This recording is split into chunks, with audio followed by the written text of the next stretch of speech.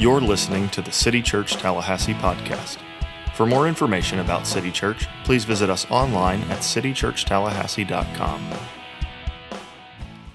Hey, good morning. It's good to be together. My name is Dean, the pastor here at City Church. Thanks for gathering with your church family this morning. If you're a guest here, we're really just thankful that you'd give us a shot and come be a part of our worship gathering this morning. And one more reminder that next week, because 63.7% of y'all will be at the beach for 4th of July weekend, we're going to be 9 and 11 next Sunday. 9 and 11, 9 and 11. Just want to keep getting that in your mind. I'm excited for the things that are happening this summer, even though Tallahassee kind of slows down. Ministry goes full speed ahead. Our women's gatherings tomorrow night. Our equip classes will continue tonight at 5 o'clock. I'll be joining Lance Beecham, our discipleship pastor, and we'll be teaching a class on Mormonism as looking at world religions this summer to help us understand more about what beliefs are all around us. So 5 o'clock tonight in this room, we talk about Mormonism. So we're in Acts chapter 16, finishing that chapter. We've been going verse by verse through Acts since back in January. We're going to take a little break for the month of July. Next week, we're going to talk about how, with 4th of July coming, like how, as Christians, we should think about things like patriotism. That's a pretty important topic. It's also a controversial topic. So we'll try to get an idea from the scriptures what it looks like for us to think about those things and to think as Christians about such a topic. And then for the month of July, we're doing a series called Christmas in July, where we're going to be looking at God's gifts, God's good gifts he gives us from Ephesians chapter 1 in our salvation.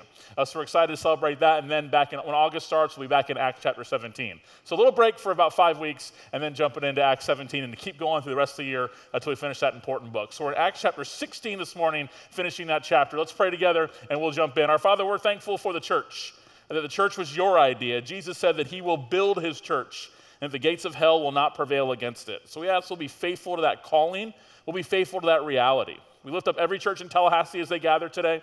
May the gospel go forward from every pulpit and every sermon preached. Let people understand who Jesus is and what he's done for us on the cross and through his resurrection. We also ask you to keep the enemy out of this place, that anything the enemy has in store will be kept away from the church going forward. Lord, I ask for all those in this room today, those who maybe are hurting, who have different things happening in their lives, that they will know that you are with them, that you always promise us yourself, that your presence, what a great gift that is. And for those in our church family who are traveling during the summer, this week, next week, Lord, we just ask that you be with them and just to guide them back to Tallahassee safely. Help us to have eyes to see, minds to understand, Lord, ears to hear your good news this morning. We ask this all in the name of Jesus. Amen. So a quick context here, where we are in Acts chapter 16. The setting is Philippi. So the book of Philippians in the New Testament was written to the church in Philippi in terms of what was happening there at the time. So just to give us a little context before I jump into the main part, in verse 16 we see this. Once as we were on our way to prayer, a slave girl met us who had a spirit by which she predicted the future. So she was a palm reader on North Monroe before it was cool.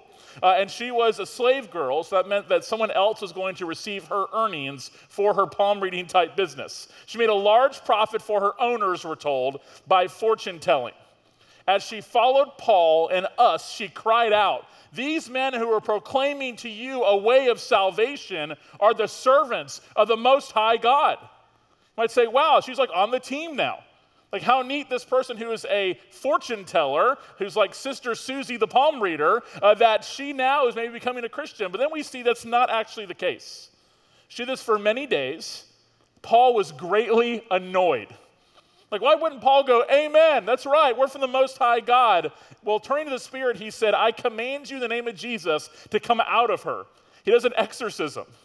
And that demon came out right away. What's happening here is she was not becoming a believer. She was adding the faith that Paul was preaching onto her polytheistic worldview. Polytheism means multiple gods. So they in that culture would have said the Most High God about any kind of God. And Paul's saying, no, we're not another layer onto this big buffet, this big smorgasbord of faith.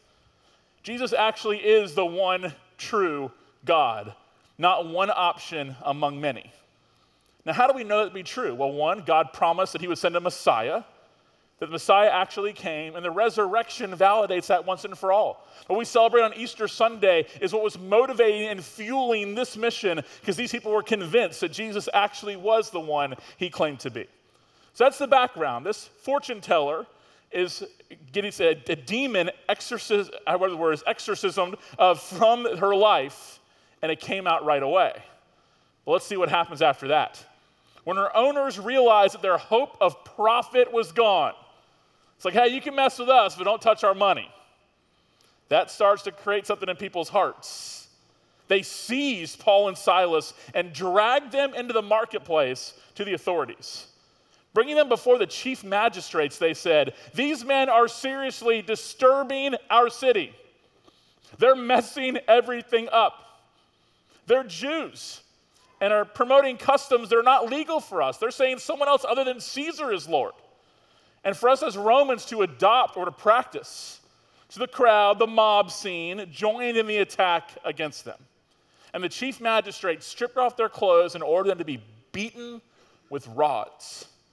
After they had severely flogged them, they threw them in jail, ordering the jailer to guard them carefully. That reminds me of when the guards at the empty tomb, which was occupied for a few days after Jesus died, were told, make sure the stones on there are really tight so nobody can get out, as if that's going to change God's plans. Receiving such an order, he put them into the inner prison. So they're like in maximum security. I mean, there's like, Travel Channel TV shows about this kind of security. They're in maximum security and secured their feet in the stocks. Why? To make sure there was no chance that these ones who had disturbed the city and were claiming that Jesus Christ is Lord could get away. So why the hostility? Like, why did they actually hate Paul and Silas so much to treat them like this? To beat them, throw them in jail, to make sure their feet were in shekels, in the inner prison, make extra guards. Like, why so intense? They didn't kill anybody. They hadn't even been on trial yet.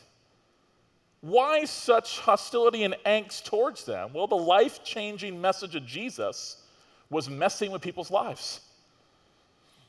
As one of my friends likes to say, we don't appreciate it when we get poked in the idols. It does something in us. Because we want to guard on to those things that we worship with all of our might. And for them, they were multiple gods themselves, the culture. They were worshiping everything but the risen Jesus Christ.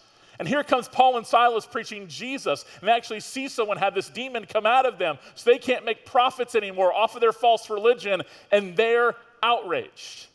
Because this Jesus wasn't some hobby, or a good luck charm, or a moral compass, or a crutch, or a family tradition. He actually was Lord, and following him really did change things. And they're seeing it happen right in front of them. Then they accuse them of disturbing the city. What an interesting charge. As a church, it's easy to talk about loving the city. People amen that. But we get excited when you hear about the initiatives we're doing, about what we do through at Godby High School and to help the needs there, and how we support a women's pregnancy center and the Hang Tough Foundation here in town, and Echo, a great ministry in town, the things that we support and are a part of, our community partners as we call them. Those things for us are just exciting. They're easy to do. No one gets mad at us for helping people. It's a great thing. It's easy to talk about being a blessing to the city.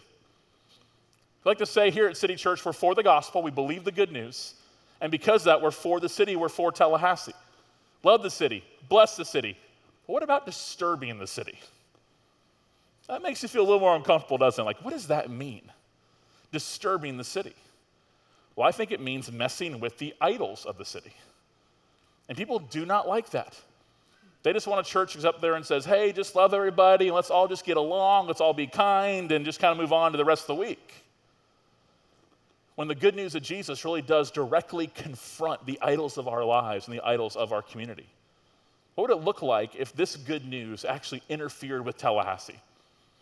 What would change? What would be different? How could it move from just a nice little sleepy Judeo-Christian value sort of town, as we pretend it is, to a town whose idols are exposed and who are pointed to Jesus Christ? What a charge. They're disturbing the city. I think for almost 16 years now, that God has, by his grace, allowed our church to bring a little bit of disturbance to the city. Seeing people come to faith in Jesus Christ. Seeing people transform from death to life. Seeing marriages restored. Seeing people see their work as a mission field.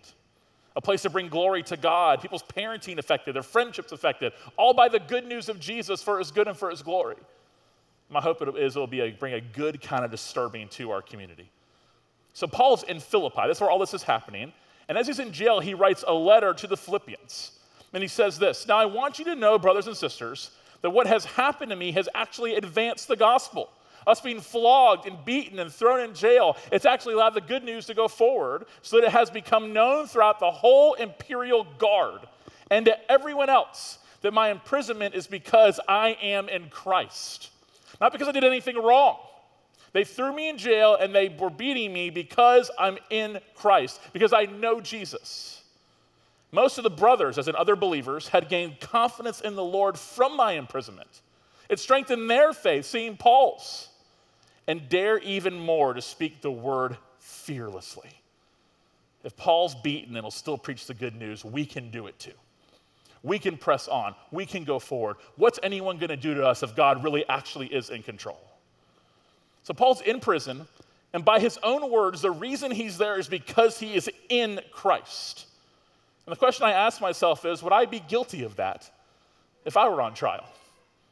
Would I be guilty of being in Christ? Now, positionally, all who are Christians would be found guilty of being in Christ. Because the moment of your conversion, you were become one with the Lord. You were joined to God. The doctrine is called union with Christ. It's a really important Christian doctrine. Think of oneness. That now us and the Lord are one together because of Jesus. So positionally, when it comes spiritually to our salvation, every one of us will be found guilty, all who have trusted in Christ in this room, of being in Christ. But how about practically and functionally? Would they know? Would they know that would be true of us? See, Christianity as a good luck charm or a family tradition or a hobby will never get you thrown in jail. It never will. Now, I don't want anyone in this room to be put in jail because of their faith. I'm a big believer in religious liberty, like strong believer in it. So I don't want anyone here to be put in jail because of their faith. I don't wish that on any of us. But I do want us to have such a faith that would put us in jail. I don't want anyone to be thrown in jail. But I want all of us to have such a faith that's unwavering in Jesus Christ that could put us there. Verse 25, about midnight, Paul and Silas were praying and singing hymns to God. Here they are in jail. As far as they know, they're about to be executed. And they're praying and singing hymns to God. I mean, I don't even make it through turbulence in an airplane without almost passing out. And here are these guys in this situation, and they're praising God and singing to him. Suddenly, there was such a violent earthquake. Now, in this time, these people had heard legends in the past of their Greek gods and stories of earthquakes that had taken place. So who knows what was going through their mind as soon as this was actually happening in front of them. And here's the kind of earthquake it was. The foundations of the jail were shaken. And immediately all the doors were open and everyone's chains came loose. Now keep in mind, we believe that Jesus rose from the grave. So nothing else in the New Testament is too radical or crazy or extreme to believe. And we actually think Easter is true. This is like small potatoes compared to that. When the jailer woke up, supposed to be standing guard, and here he is sleeping. Why? Because they're shackled. They're in the inner prison. They can't escape. Nothing's going to happen to them. I can take a nap. I can scroll on my phone. Nothing's going to happen to these people. We've dealt with it. And what happened? He saw the doors of the prison standing open. Imagine that moment. He drew his sword and was going to kill himself. Why? Because they were going to kill him for letting that happen, letting the prisoners escape. So he figured he might as well do that himself, tragically. Why? Because he thought the prisoners had escaped. It was his own death sentence. But Paul called out in a loud voice, "Don't harm yourself, because we're all here." Now, if you're in prison for something you didn't do at this time, and the doors blow open, there's a big hole in the wall, what are you doing? I mean, you're out. I mean, you're at Kush's by noon for lunch, right? I mean, you're out. But they're staying there. Why? Maybe God has something more in store for this story than simply these men being released from prison. "Don't harm yourself, we're all here." The jailer called for lights, rushed in and fell down trembling before Paul and Silas. He's rightly terrified. So he escorted them out and said, he knew why they were there. They were proclaiming the name of the Most High God and disturbing the city as a result. And he asked the most important question you can ever ask. "Sirs, what must I do to be saved? What an important question. I would say the most important question. And that instinct is there. What do I need to do? What's required of me? How much morals do I need to, how much do I need to increase my morals, increase my ethical performance? How many religious duties do I need to achieve and check off my list in order to be saved? What must I do? And what did they say? Don't overcomplicate the message. Believe in the Lord Jesus. That he is the Messiah, the promised one of God. And you know what's going to happen if you do? You will be saved. You will be saved. You and your whole household. As in when your relatives believe, they're going to become Christians. They're going to be saved from their sins too. And they spoke the word of the Lord to him along with everyone in his house. He took them the same hour of the night, this is the jailer, and washed their wounds, Paul and Silas. So we see real life change happening here. From being the guard watching over them to him now serving them and caring for them. We see repentance is taking place, turning from your old life to your new. And right away, he and all his family were baptized. He made a decision to trust in Jesus and be saved. And as a result, his family made the same commitment, and they were all baptized to proclaim their faith publicly in Jesus Christ. He brought them into his house, set a meal before them, and rejoiced because he had come to believe in God with his entire household. Here's a man, a scene before, about to kill himself. And Paul says, do not choose death. Choose life. And his name is Jesus. When daylight came, the chief magistrate sent the police to say, release those men. The jailer reported these words to Paul. The magistrates have sent orders for you to be released, so come out now and go in peace. Like, just kind of get out of here. They'll just kind of go about your business. We saw the earthquake. We're not messing with you anymore. Like, we can take a hint. And we're, for the big, in their eyes are like, okay, big guy upstairs. Okay, go. But what happens? Paul said to them, they beat us in public without a trial. Although we're Roman citizens, that's illegal to be charged and beaten in the Roman culture as a citizen without a trial. They threw us in jail. And now, are they going to send us away secretly? He's like, certainly not. He's like, y'all, I'm going to make a spectacle about this. This is going to point people to faith in Jesus Christ. On the contrary, let them come themselves and escort them out. So we want them to see and understand and know. So the police reported these words to the magistrates. They were afraid when they heard that Paul and Silas are Roman citizens. Like, wow, we really messed this up. We could be held accountable for what we have done. So they came to appease them. And escorting them from prison, they urged them to leave town. Please just get out of here. You've disturbed our city, an earthquake. They're like saying, it reminds me of Dumb and Dumber. Our pets' heads are falling off. I mean, all these things are happening. After leaving the jail, they came to Lydia's house, where they saw and encouraged the brothers and sisters and departed. As in, God's moving. God's got this. He's sovereign. Other believers in this house, stay the course. Don't get discouraged. It's worth it. What an incredible story. But there's more to the story than us just going, wow, that's really neat. I can't believe that happened. He opened up the jail and freed the people, and the prisoner, didn't take his own life and took on Jesus instead. And there's some things I think they're important here for us to understand and grasp. And the first one is a confidence in God's sovereignty. That we really actually do believe that God is in control of all the affairs of this world and our lives. It's important to know that saying that God is in control is not Christian cliche.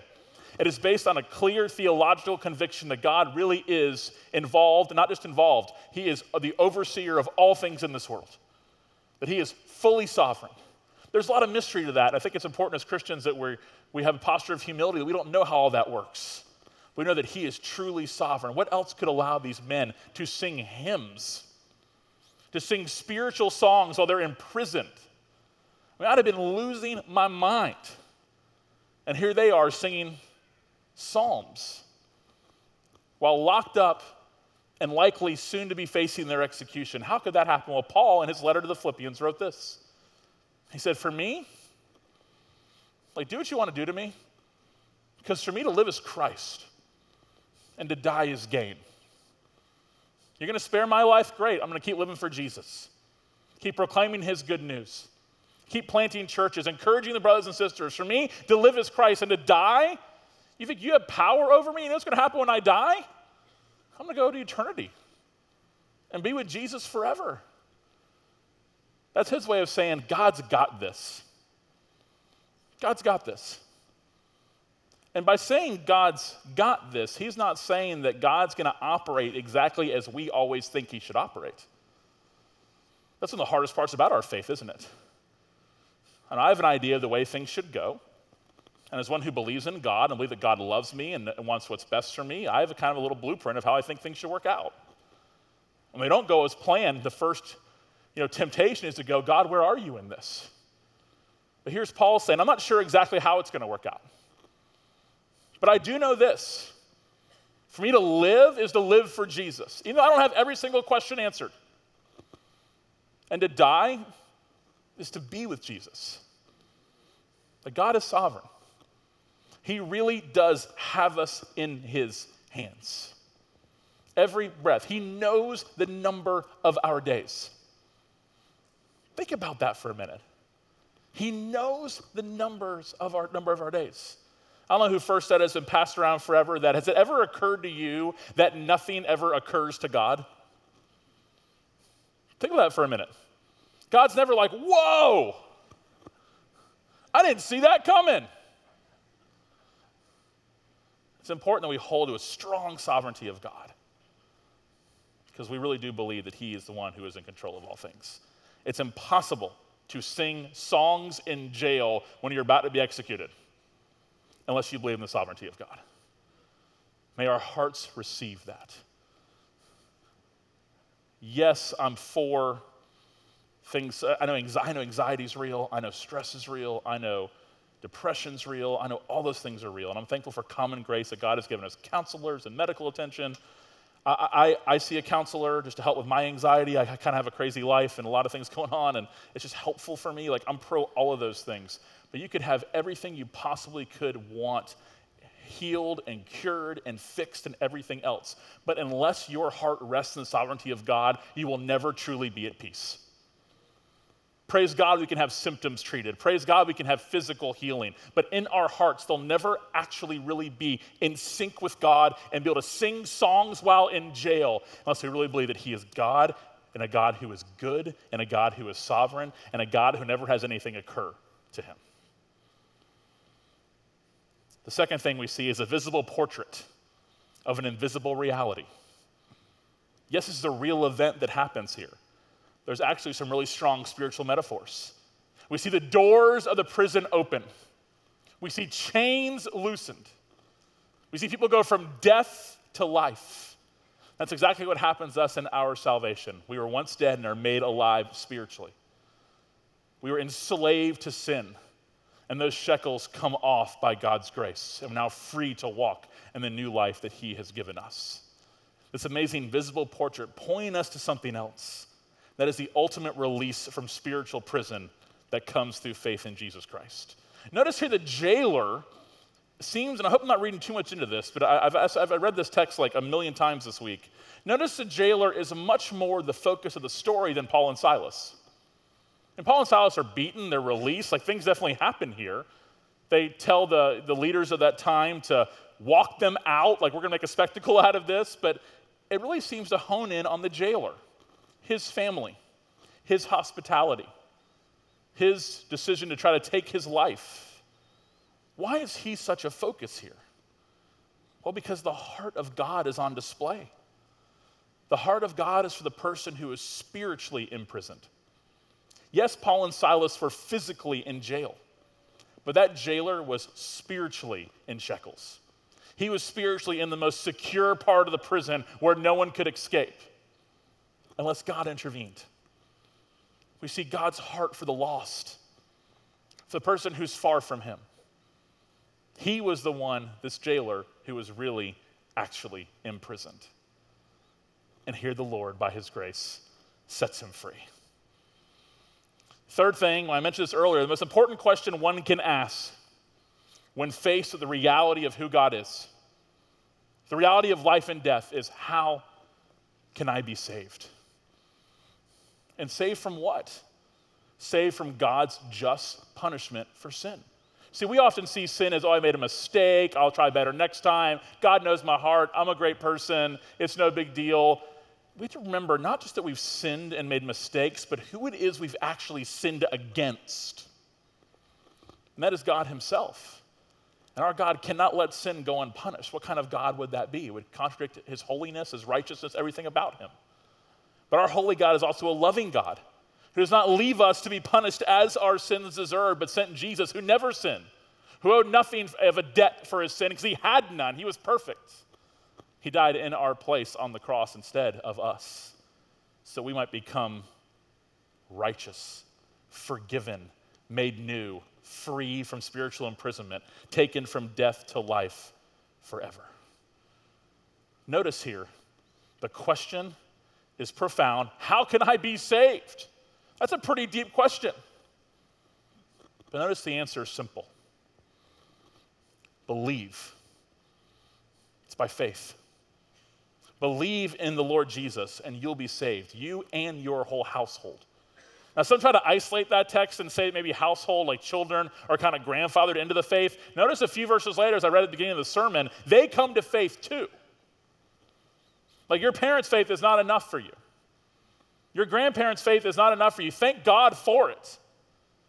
But they had their own sins to be forgiven for, just like you do. It's also important to note here that salvation comes by hearing. The earthquake happens.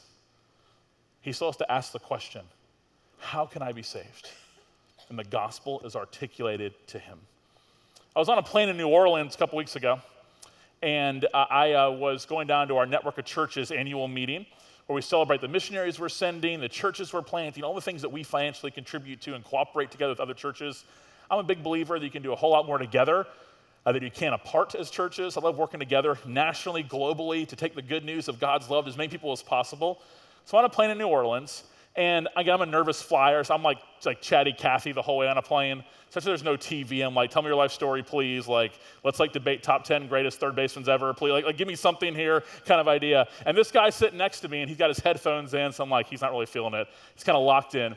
But he was still friendly, and I kind of made quick small talk, like, hey, are you from New Orleans? He's like, yeah. I'm like, okay, cool, all right, big gulps, huh? Right? I just kind of kept going. And he has this big cross on his forearm. I mean, like big, like bold, like huge green tattooed cross from his elbow, like all the way to his wrist. Like serious stuff going on here. I was like, oh, well, that's a conversation starter. If you're going to go like that loud and proud, I'm assuming you're a Christian. But we're going to New Orleans, somebody who was from New Orleans, and like almost all of New Orleans is kind of cultural Catholic. So I kind of nudged him. We're in the air. And I said, hey, I see your cross there, your tattoo. He's like, yeah. And I said, are you Catholic? He's like, oh, no, man, I'm not. I said, oh, are you, what are you? He goes, I'm nothing. I was on Bourbon Street one night, got really drunk, and woke up the next day and had this tattoo. I'm like, bro, what were you doing? That's some serious Bourbon Street. And you picked a cross? I mean, like, what? Like, okay. He said, yeah, I just woke up and this was there. And I was like, wow, that's a little intense. That's not like I'm mad at my mom tattoo. You know what I mean? Like, that's not that. That's like serious business. So he went back to watching his little, on his little tablet or whatever, and I was like, okay. Then I'm going, I can't leave it open like that. I got to talk to him. I mean, come on, I got like softball right in front of me here. So I was going to wait a little bit. I was hoping for turbulence for a second, so I could be like, hey, but that didn't happen. So smooth flight, God's sovereign, okay. So we land. Now it takes forever to taxi once you land, and like we can have all these advancements in culture, but one thing we cannot figure out is how to deboard a plane. Right? It takes like an hour, right? So right when we land, I look over to him, and I'm like, hey, I don't even think about what to say, and I go, hey, how neat that every single time you look at your arm, you're reminded of what God has done for you. Isn't that cool? That every time, from waking up the next morning from your Bourbon Street tattoo to right now sitting on this plane, when you brush your teeth, get ready in the morning, whatever it is, like anytime you look at your arm, you're reminded of God's love for you and what he did on the cross. And he's like, oh yeah, huh? I never really thought of it like that. It's like, yeah, He's like, my grandpa was a Christian. I was like, whoop-de freaking, no, but I didn't say that, no. I was like, okay, yeah. And he said, yeah, my grandpa was a Christian. And so we talked for a little bit, and he wasn't interested in becoming a believer himself, but my hope is that now going forward, every time he looks at that, which is all the time, it's on his arm, that, he's not like non-committal, like, Panama City stamp on the back, like he's like here, right? Okay. So my hope is that every time he looks at that for the rest of his life, he's reminded of that quick little conversation we had of what Christ has done for him, and eventually he'll believe it himself, and God will send someone to share the good news with him when he's ready. But here's the point about this.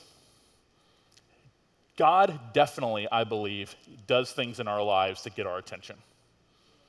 I do believe that God uses signs to point us to things, to draw us to himself. But signs and symbols and events and moments and worship services are not enough. You must believe yourself that Jesus is the one he claimed to be and give your life to him and repent of your sins. Yes, the doors opened up. Yes, the shackles were off their legs. Yes, the prison was wide open. All the evidence of this guy right in front of him. But he still had to believe. And not just believe what's best for you. He had to believe in the Lord Jesus Christ, and he will be saved. So if all the signs in the world point you somewhere other than Jesus, just know they're probably pointing you to something that's not of God. And the next thing is that man's plans can't ever change God's plans. Never. Even the prisoners, the actual physical prisoners, Paul and Silas, didn't run out the wall because they knew that God laid it upon their hearts that they still had work to do. They had ministry in front of them to do. That they thought that if we put them in the inner prison, if we have enough guards, we tie up their legs really tight, if we put guards by this tomb where Jesus lays dead and tighten that stone really in there intensely, but those plans can never override God's plans. Please know that today. Nothing of human effort can ever combat what God has willed and what God has in store. Paul even points to his Roman citizenship. Now, why would he do that? Was he flexing? Like, what's the big deal here? Well, and by their law, then you can't beat and send someone to jail unless they have a fair trial. Paul just got beaten and thrown in jail. So they broke their own law by doing that. So why doesn't Paul just get out of town? Great, led the prisoner to Christ, awesome. Let's go encourage the church and go on our business. But he mentions that, and he brings it back again a little later in the book of Acts. And most commentators that I read this week, and people's opinions on this, really kind of do agree that what's happening here is Paul's taking care of the church.